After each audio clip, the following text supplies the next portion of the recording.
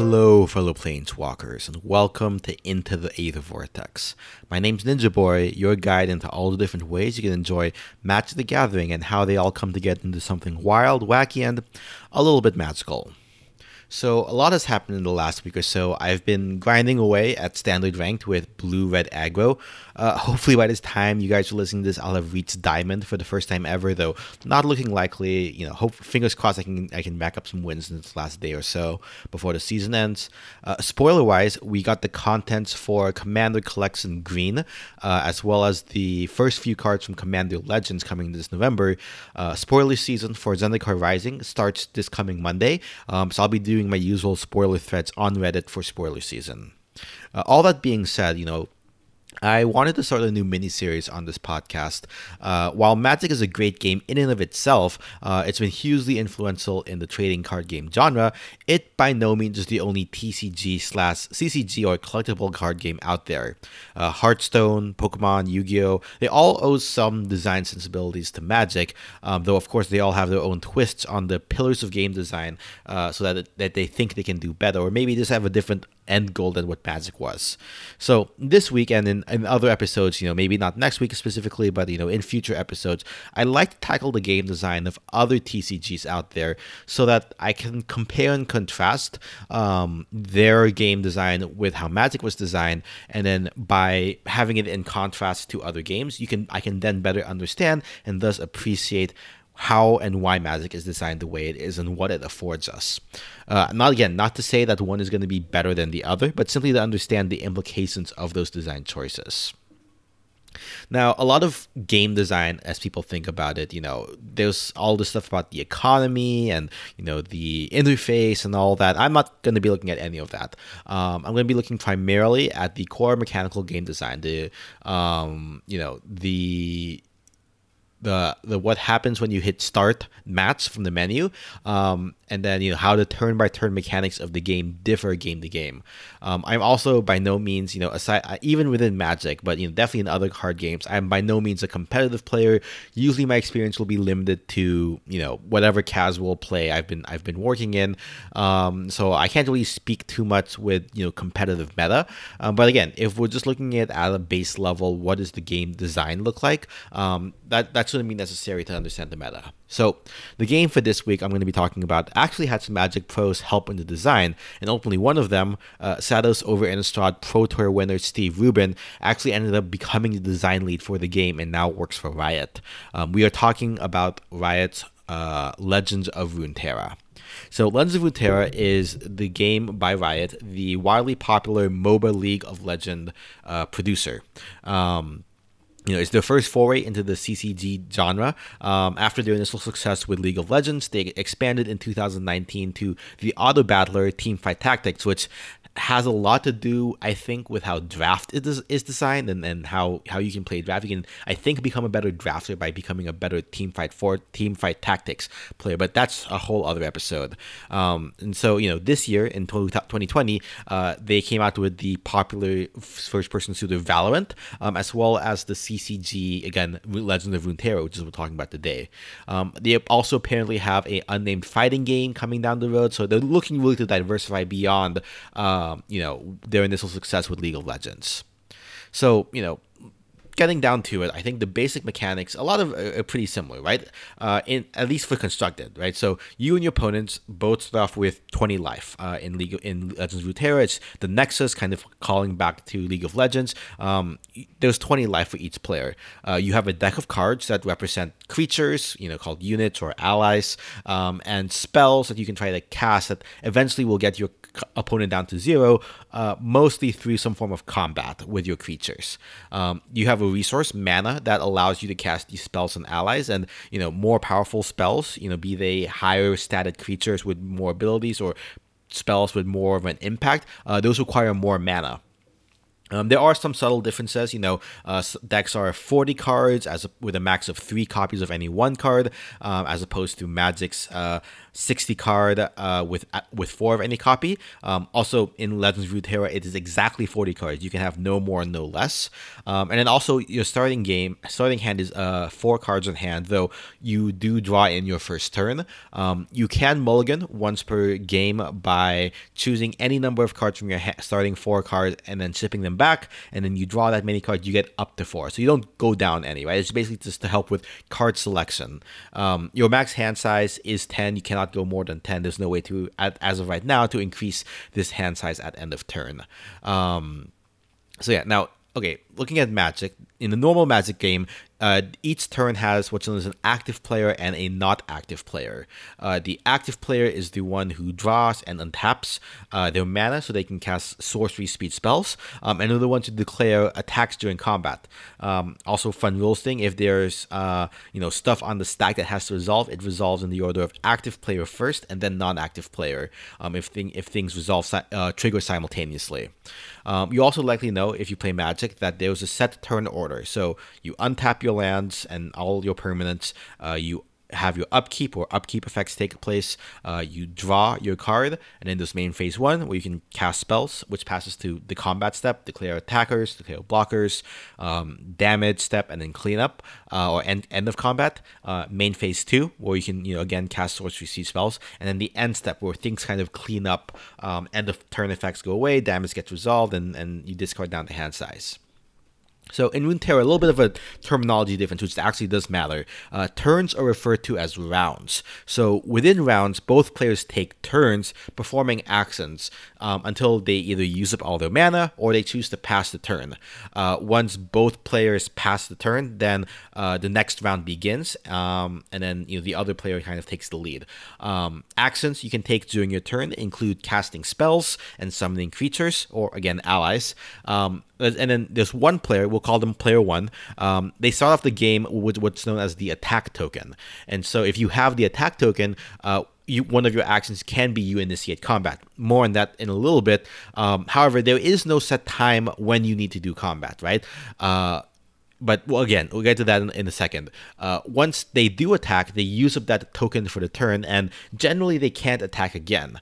You don't need to attack per turn, but if you do, then that's pretty much it. However, you can still do stuff after combat if you have the mana to do so. There are mechanics where you can get additional combat steps. So, for example, there's a subset of creatures that are scouts.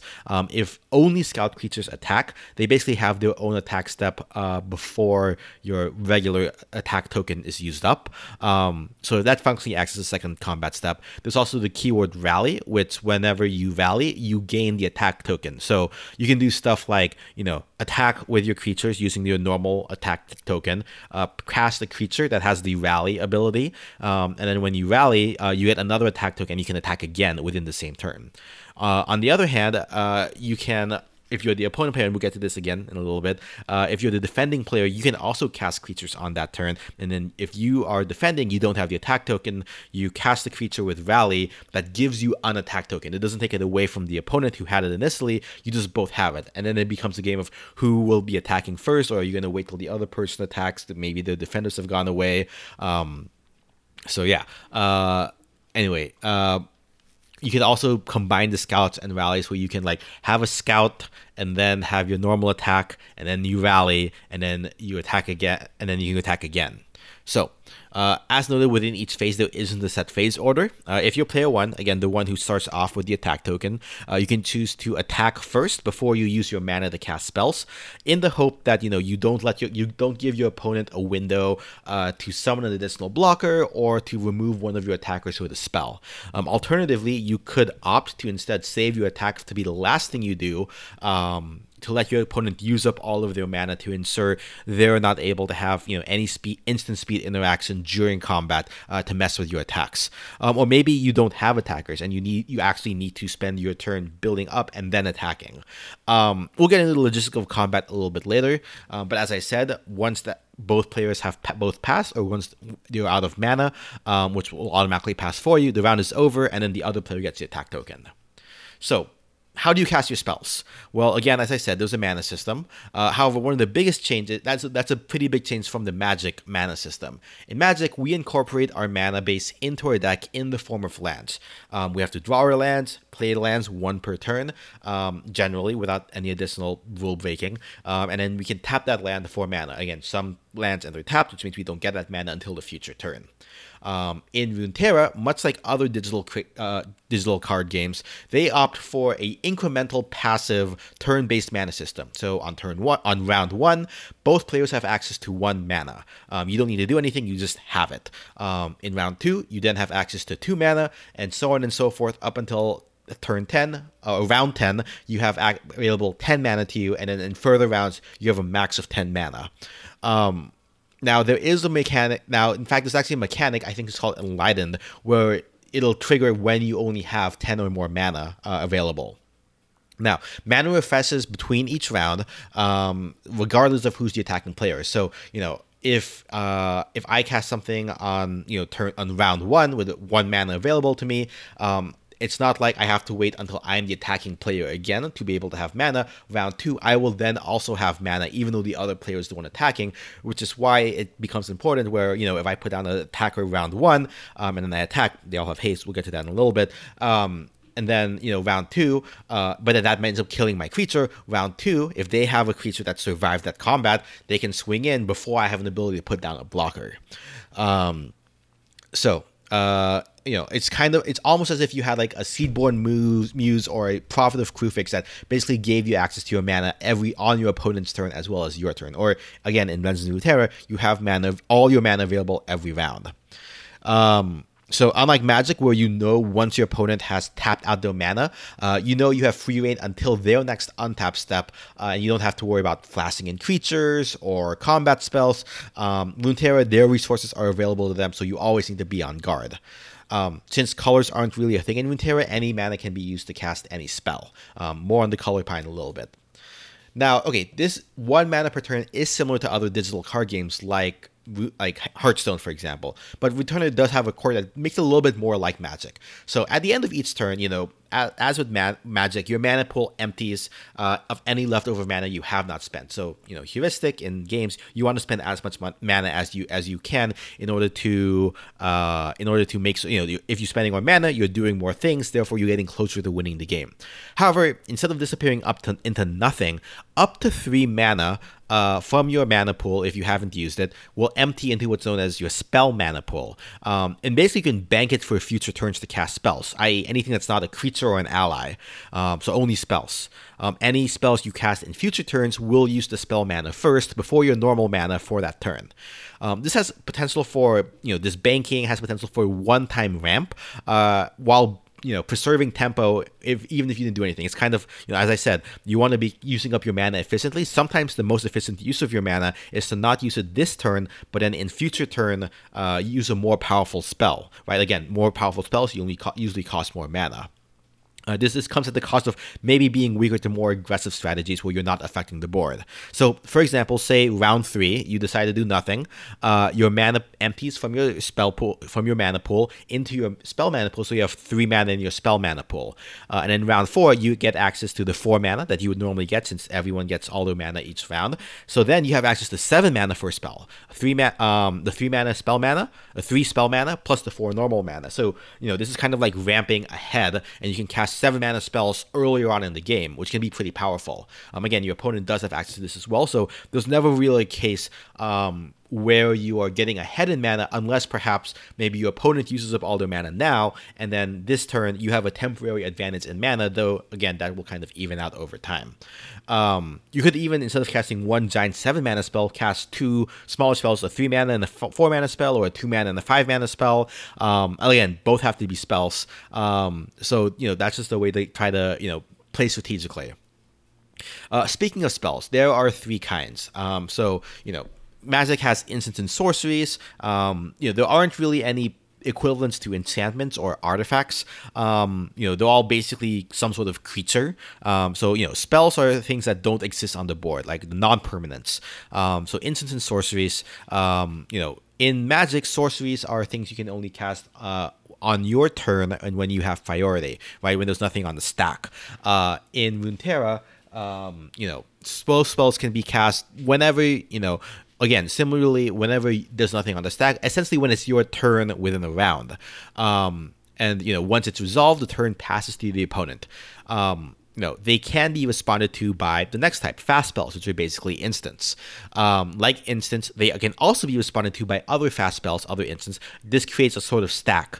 So a stack in Legends of Runeterra can have up to 10 spells in it, and they will be, they will be resolving and then you can keep on adding stuff to the stack until it either reaches 10 spells or at least one player passes without casting a spell. Now, one of the things, though, is that once you start resolving the stack, you can't interrupt the stack by adding more spells to the stack. It's kind of like, apparently in Yu-Gi-Oh! There's something called spell change, where once a stack has started resolving, you can't jump into the middle of it, right? So, what you could do is, maybe I cast a giant growth on my creature to make it bigger. My opponent counters my giant growth. So then what I do is, okay, let me try to counter your counter spell. So then, okay, maybe then they let the counter spell resolve. Before the giant growth resolves, they could then maybe do a removal spell on my creature, which makes my creature go away anyway, and the giant growth fizzle. So you can't do that. Once something has a chain or stack has started kicking off in Legends of Runeterra, you can't interrupt that. You can cast multiple fast spells back to back, but you have to do it before your opponent has priority to add spells to the stack. So you can't say, okay, I'm going to cast this fast spell, your opponent, and then see, will my opponent let it resolve? If so, I'm going to add another one to the stack. You have to do both, and then if they pass, again, because you can't interrupt, you can't have the opportunity to cast the second spell unless you do it all at once.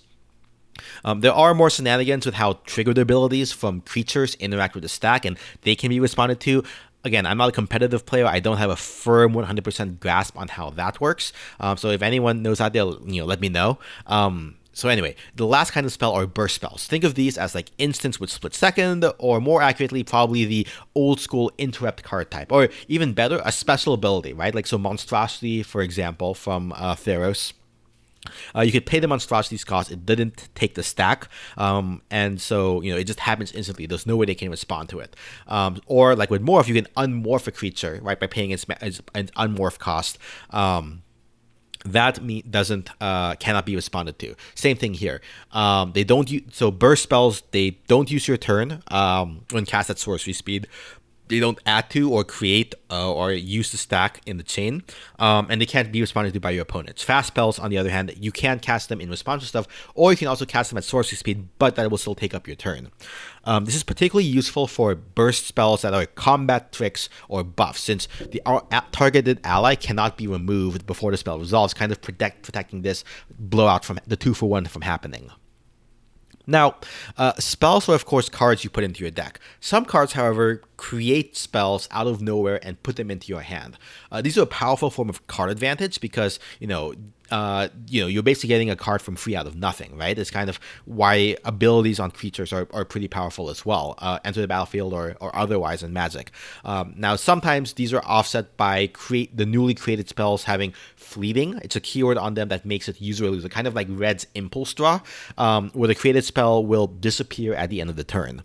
This is something that, Runeterra is able to do, like kind of create these, dummy token cards almost out of nowhere, because it's a digital platform and they can create cards and spells out of nothing as needed. The other major type of card are allies. So, the equivalent of Magic's creatures. And, a lot stays the same. As noted, they have a specific mana cost, so you pay to summon them. Sometimes there's an additional cost you have to pay. They have a power, they have health or toughness. And, there's often additional card text beyond, just being a vanilla creature of this much power versus, power and toughness for this much mana cost. Some have enter the battlefield effects. Some have when this creature die effects. There are various keyword abilities that are analogous to Magic's keyword abilities. Like elusive is basically flying, basically unblockable unless for other creatures with elusive. Lifesteal is straight up lifelink. Overwhelm is trample, excess damage through creatures goes through to your Nexus and deals damage to you directly. Quick Attack is First Strike, though only when you're attacking, not defended, as I have found out many times. One major difference is that health is persistent between rounds, as opposed to Magic, where damage marked on the creature is reset each turn, so long as the marked damage does not exceed the creature's toughness. So in Runeterra, in Magic, I have a 6 toughness creature. You need at least another 6 power creature to be able to deal damage. Whereas in Runeterra, if I have a 6 toughness, 6 health creature, I get into combat, it's blocked by a 3 power creature, I destroy it, and then I'm attacked by a 2 power creature. I can destroy that, but I only have 1 health left, so any combat I get into or any direct damage spell to it will kill it. So this can take the place over multiple turns. As such, some keywords specifically interact with health. Barrier, for example, will create a barrier on the creature that will prevent the next damage of any amount that the unit will take in a given turn. Regeneration, are exceptions where health will regenerate between rounds. And then tough essentially reduces the amount of damage a creature takes by 1. So a creature with toughness, if there's a 2 damage burn spell, it would only take 1 damage. And then if it gets in combat with a 1 power creature, well, it's not going to take any damage because that 1 power is reduced to 0.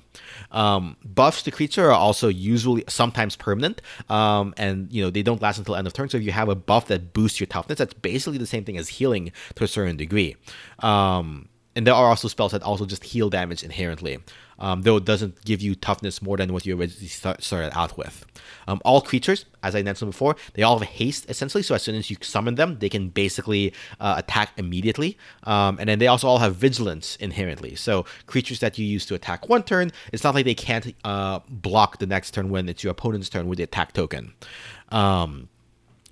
So some units have specific creature types: spiders, sea monsters, and something called elites, which are basically like elite soldiers. Not every creature has a creature type, though. There are also token creatures that can be created by effects similar to Magic, though interestingly, whereas in Magic, if a token leaves the battlefield to either the graveyard or your hand, it ceases to exist. In Runeterra, because the digital card game system can track tokens, it can bounce a token back to your hand, and tokens also often have a mana cost associated with them, which you can play to recast the token. Likewise, you could potentially, from some effects, reanimate a token back to the battlefield. You can have there's a limit on the number of units on field. You can have up to 6 creatures. If you want to summon a new creature when you already have 6 on the field, you need to destroy one of your existing units, which I believe does not trigger any death when this creature dies abilities. In addition, if there are any new token creatures that are created by a card's effect, if you already have 6 creatures, the token will simply not appear, and it will not trigger any die effects or when this creature dies effects. Some tokens are ephemeral, which means they get sacrificed at the end of the turn in which they were created, or once they deal combat damage, deal damage in combat. Now, this use of health as a persistent and buffs being permanent is, again, Runeterra taking advantage of the digital platform to be able to track things that are harder to do on paper. What was perhaps the most mind-melty for me is that you can add buffs to creatures not on the battlefield. There are some effects that will, +2/+2 to a creature in your hand. So if it was a 1/1 creature, when you cast the creature next, it comes down as a 3/3, which is kind of wild to me. There's even stuff where, the top creature on your deck, which you haven't seen yet, will get a +2/+2 on it. So when you draw it, it's already inherently bigger. Some mechanics also care about whether a creature on the top is from the same region as the creature you just cast. More on regions in a little bit. So, Runeterra pushes this whole digital tracking even further with its champions. If you play League of Legends, champions are essentially the heroes, that you play with in League, and so they're the IP that Riot has based, Legends of Runeterra and most of their games off of. Think of it kind of like a commander from EDH, but instead of sitting in the special command zone, you can cast them wherever. They have to go into your deck. So this is kind of where, instead of having lands in your deck and hoping you draw lands and you're able to get it, they kind of trade that off for, will I be able to draw my champion to do its thing this game. In your card of 40, again, deck of 40, you have to have at least 6 cards be champion cards. Since any one card can have up to 3 copies of it, you need to have at least 2 different champions in your deck. Now, these cards being the faces, kind of like planeswalkers of the deck, they're generally going to be pushed and a lot more powerful than normal units. Normal units are called followers. But things get crazy when you talk about level up. So when you meet some condition in game, champions get triggered and they level up, which can't be responded to.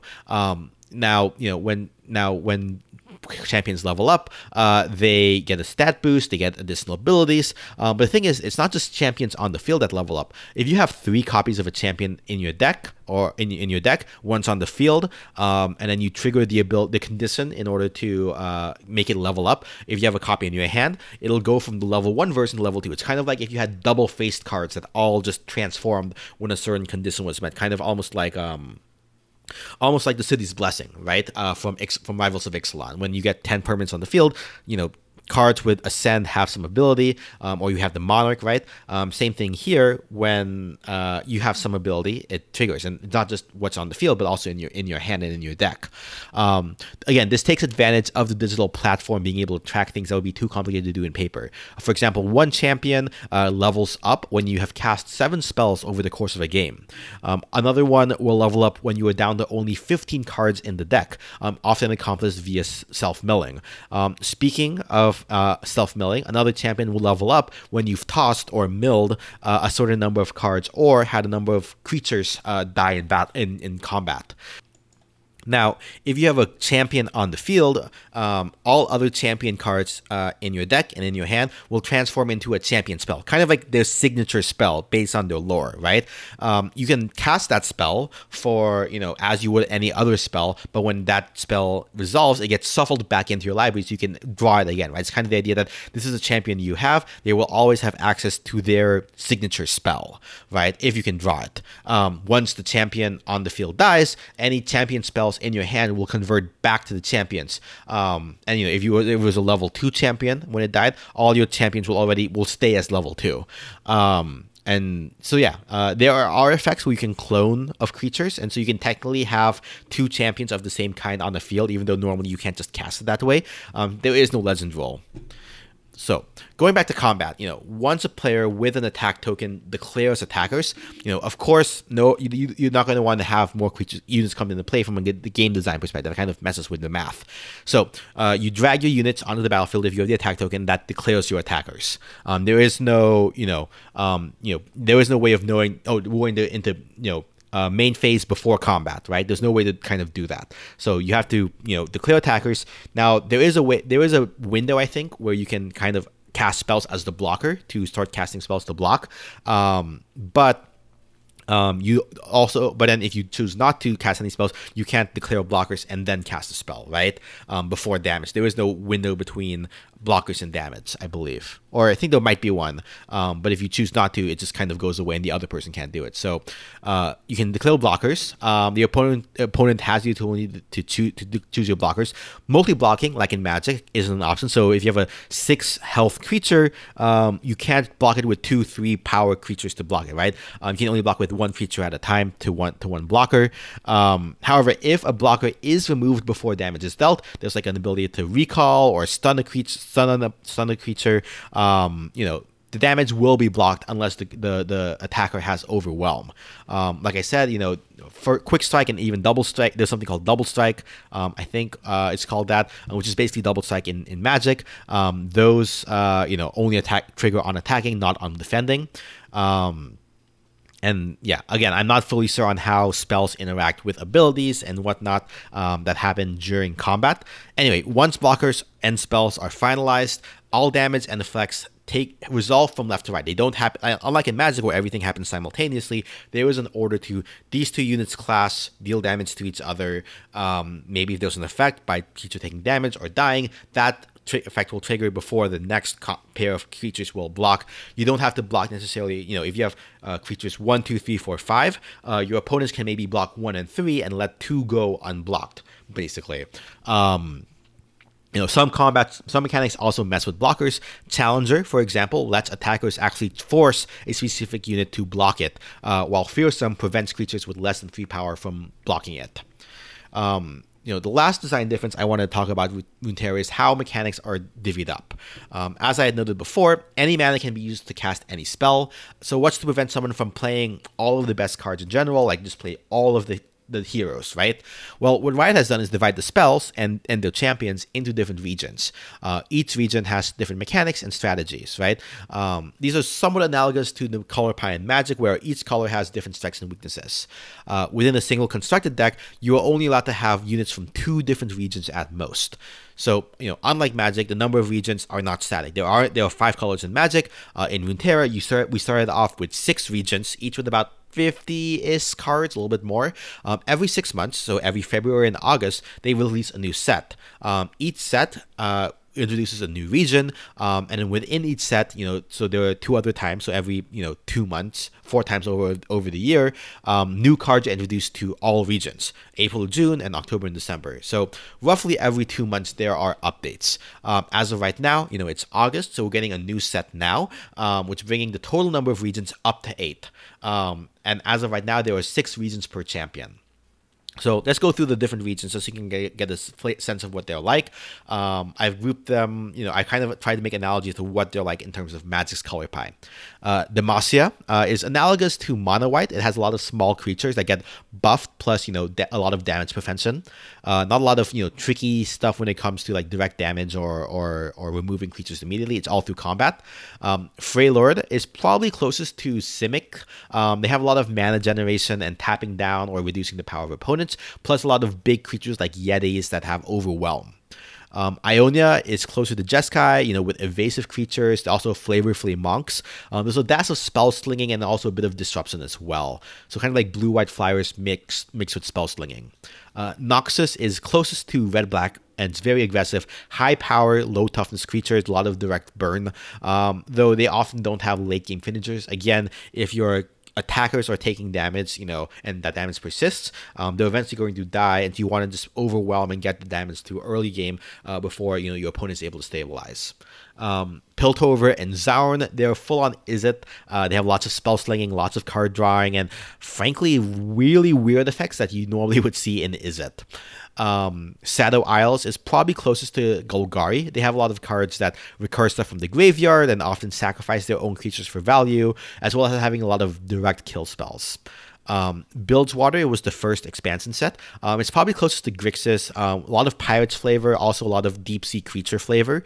It has a lot of mill, including the self mill, as well as effects when you deal damage to your opponent's Nexus. A lot of random effects as well, which kind of fits in with the Grixis colors, and a lot of other tricky stuff in general.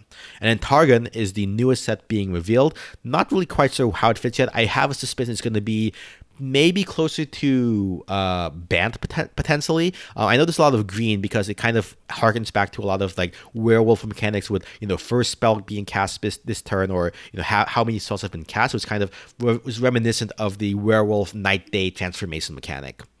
Maybe a little bit of white as well. They have like Obliterate, which is kind of essentially like Exile. All right, it's been like half an hour of me talking about the design of Legends of Runeterra. How does this relevant to Magic's gameplay?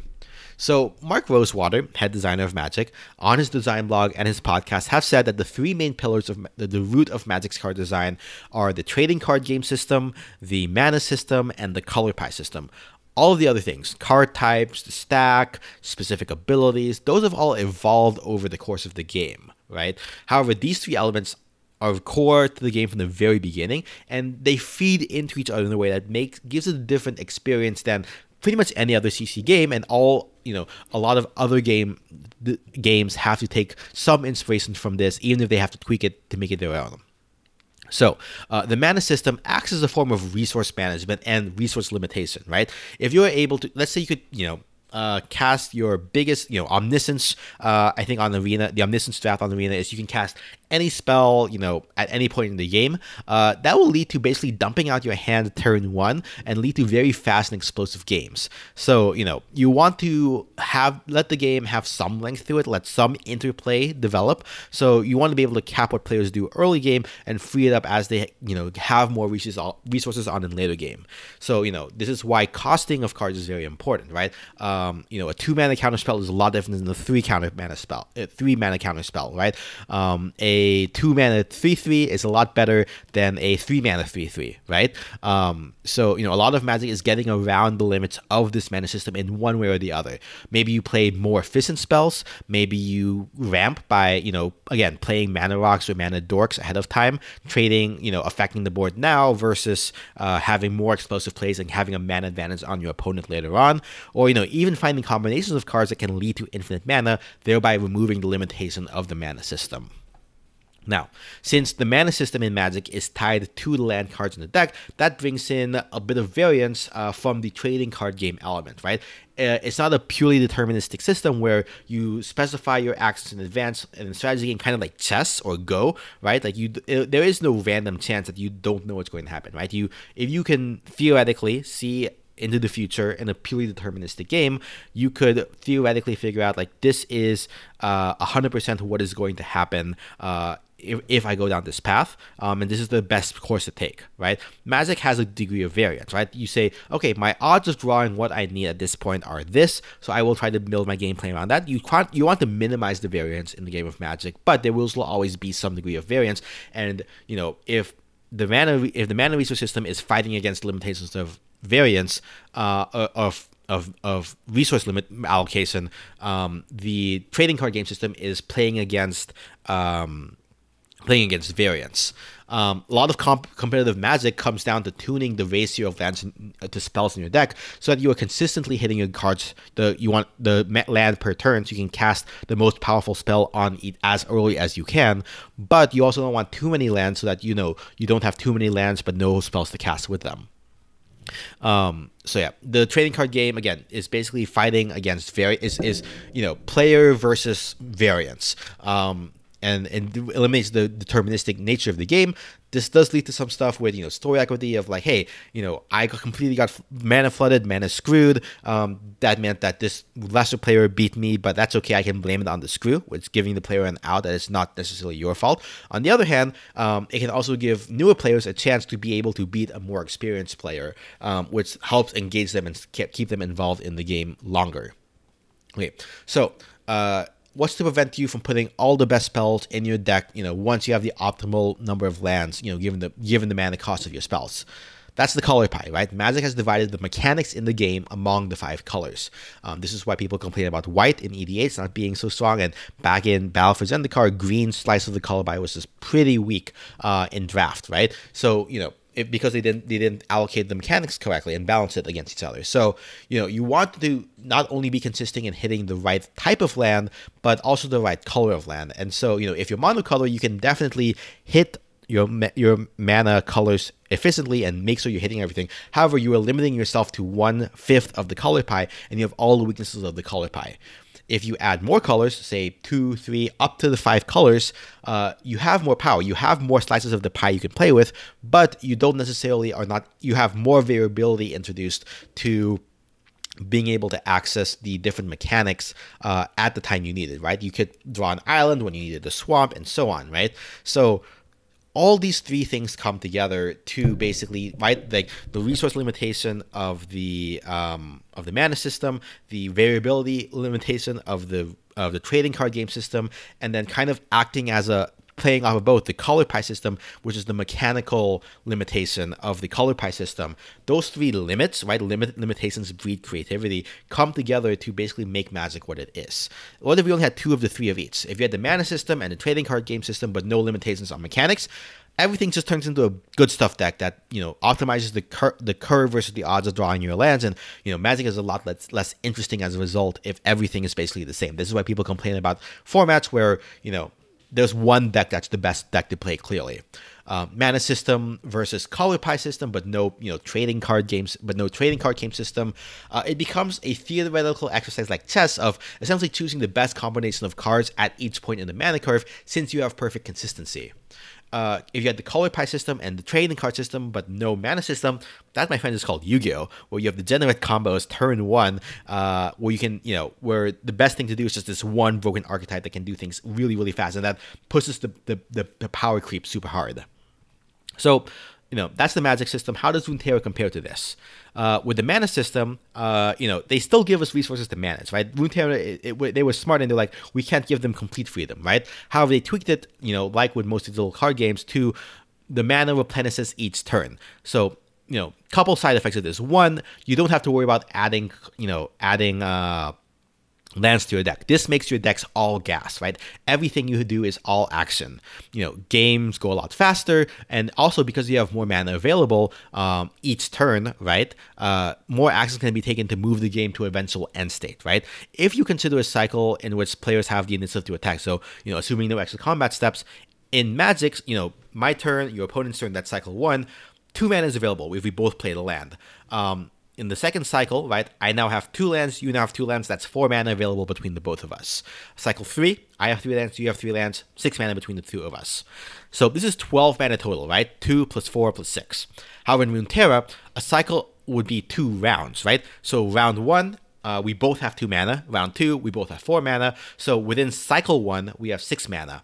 Cycle 2, as made of rounds 3 and 4, we have 6 and 8 mana respectively, and then cycle 3 has rounds 5 and 6, which is 10 and 12 mana respectively, to combine between both players. That means by cycle 3 in Runeterra, there was 42 mana available to both players, as opposed to the 12 mana available in Magic. It just accelerates for there. This does mean there's a trade-off, right? In terms of game design, where, because you can't make the choice between, am I going to be proactive and play a creature now versus keeping up interaction or counterspell, that's kind of lost since, you might as well just play everything as much as you can, right? Since it's all gas. And, some degree of the choice between being proactive and reactive is kind of gone.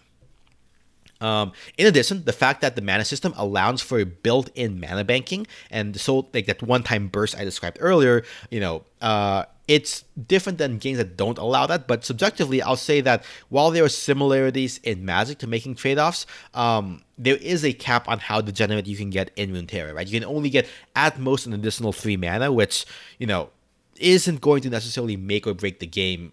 In a single, it could. I guess technically it could, right? It could win you the game, but you're not going to be able to, get to these crazy infinite mana combos that Magic has. And on top of it, right? Moving to the trading card game system, Runeterra has decoupled the mana system from the trading card game system, so you accumulate mana automatically.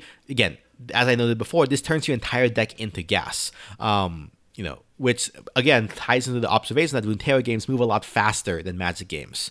You also are drawing twice as many cards, though this is again offset by a smaller hand size, which leads to potentially a little bit more consistency with how games are run and being able to draw into your strategy, right? I had to run the math on the hypergeometric calculator to figure out if this is exactly true, but it feels correct. This does reduce potential feedback moments for Magic of Mana Screw and Mana Flood, which again, I've noted before, there are reasons why you may or may not want that, right? You may want it to, be able to, for players to, scapegoat the Mana Screw and Mana Flood is not my skill, make them feel better about the game. And also, allow newer players who are less experienced to have a chance to beat the more established players if the old established players get screwed or flood. Shenanigans also like ramping out a mana advantage. If you cast a Cultivate, maybe this turn you are down, but the idea is that on every subsequent turn you have 1 more mana than your opponent does, right? And that kind of accumulates over time. You can't pull lands out from your library to consistently do that. You don't have that permanent +1 advantage every time, since ramping out lands or rocks aren't possible. And then, color pie system. This is, I think, perhaps my biggest why I haven't fallen into Runeterra as much as others might have. Compared to Magic, they do implement a 2 region per constructed limit, and that prevents it from devolving into pure good stuff. So that's good, right? However, the freedom is that you trade off the consistency of power, which is something I enjoy in Magic. Runeterra does have some support for mono faction decks, but if I'm willing to like, hey, I'm just willing to go in on this 5-color rainbow deck. I don't care if it's going to be super janky. I'm not going to be super consistent with my draws.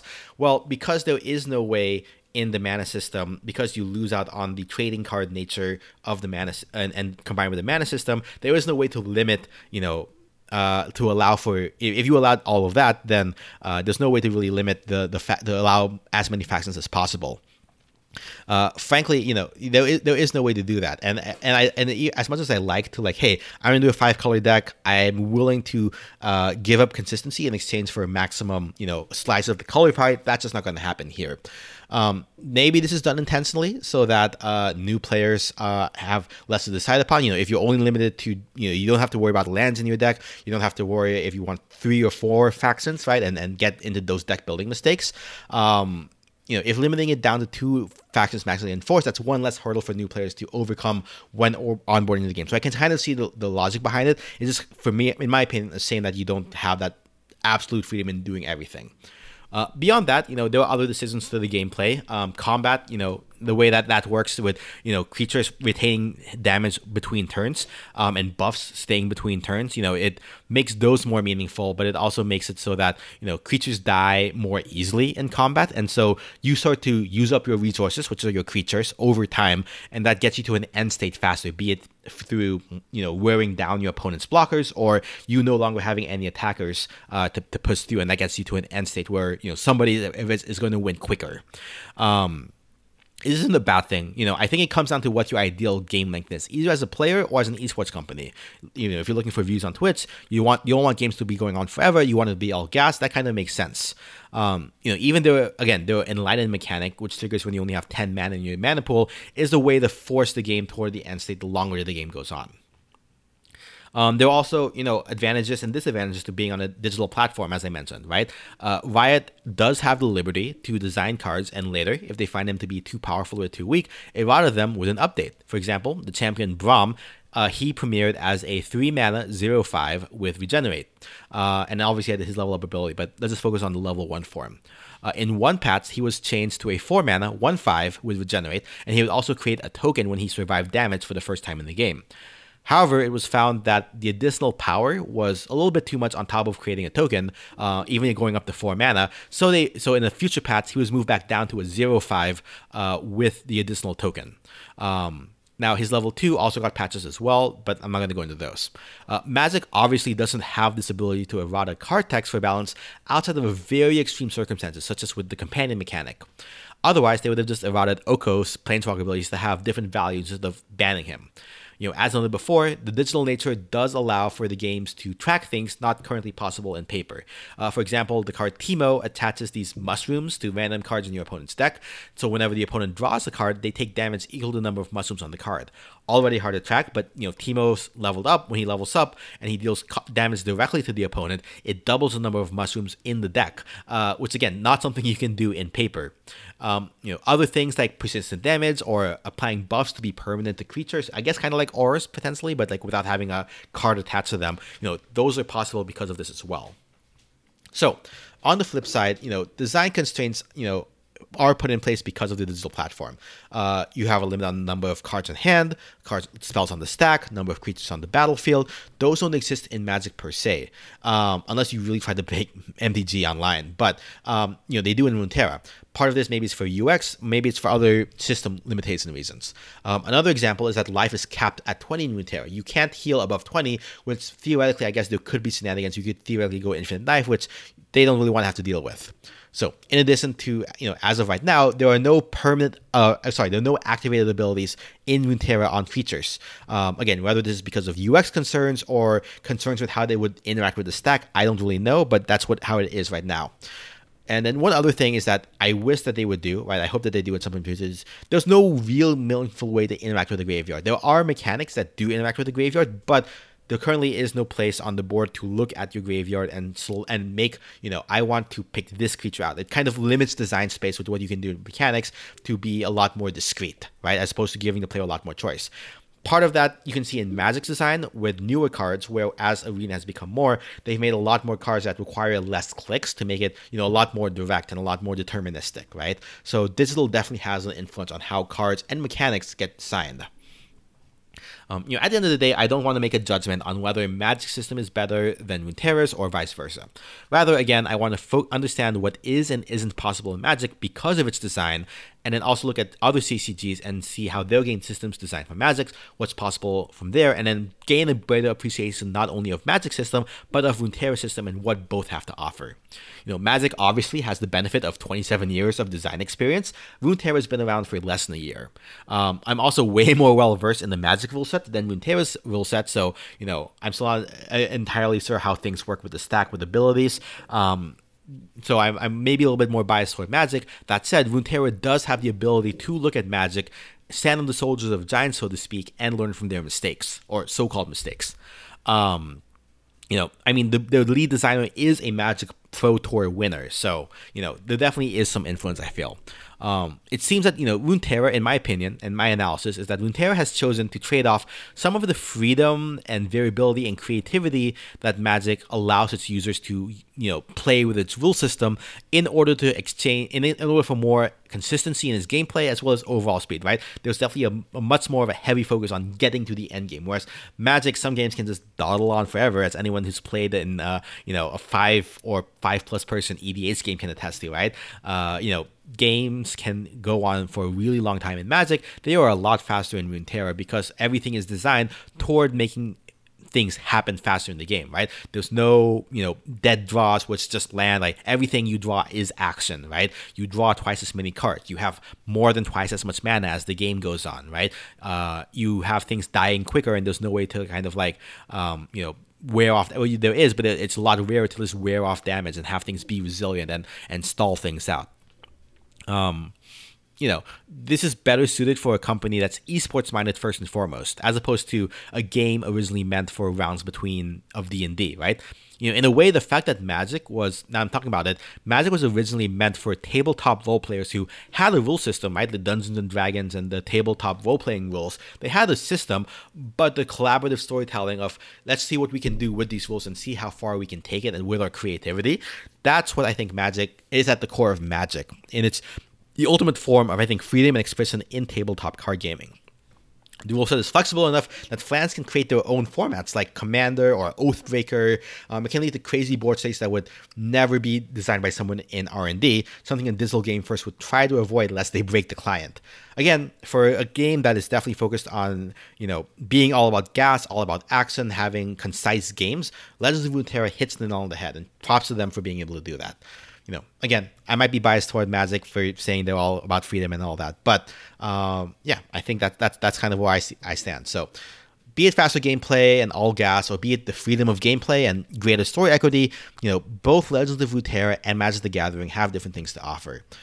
If you're a Runeterra player who's interested in Magic after listening to this, welcome aboard. I hope you enjoyed the podcast. Let me know if you have any questions about the game. If you're a Magic player who's interested in trying out Runeterra after listening to this, I recommend you check out the Legends of Runeterra subreddit. And also, hopefully I'll meet you in the Rift with my Poro deck. Poros are kind of like slivers, but rounder and a lot more fluffier. And they can also combine into a giant monstrosity called the Heart of the Fluffed. Combines all their powers and stats and abilities. I might try to make a custom card, but anyway, enough of that. Super janky, par for the course for me. I may revisit Runeterra in a later episode. I haven't even touched how they've done, limited at all, which I think is pretty interesting. And Riot has other games. Like I mentioned earlier, Teamfight Tactics has a pretty interesting take on draft, which I want to talk about at some point. So, in any case, this casting of pod is slowly coming to its resolution. Are there other digital card games you think I should examine and break down like I did here? Are you going to try out Runeterra? If you do play Runeterra, is there anything I missed or got incorrect? Let me know on Twitter at EtherVortexPod or via email at intotheethervortex@gmail.com. You can find Into the Ether Vortex on iTunes, Spotify, or Google Play, and you can leave a review on any of those podcast stores or on podchaser.com. Links in the show notes. You can reach out to me with ideas or feedback. My architect, with all my deck lists, is linked under the username NinjaBoy, boy with an I. I also stream Magic Arena some Friday nights. It's been kind of spotty lately, but I stream it on Twitch sometimes at NinjaBoy333. The intro and outro music is provided by Kevin MacLeod. You can find his stuff at incompetech.filmmusic.io. Editing and production is provided by NinjaBoy Media. We cast this pod every second and fourth Fridays of the month. Until then, may your lands be plentiful, but not too plentiful. Bye, guys.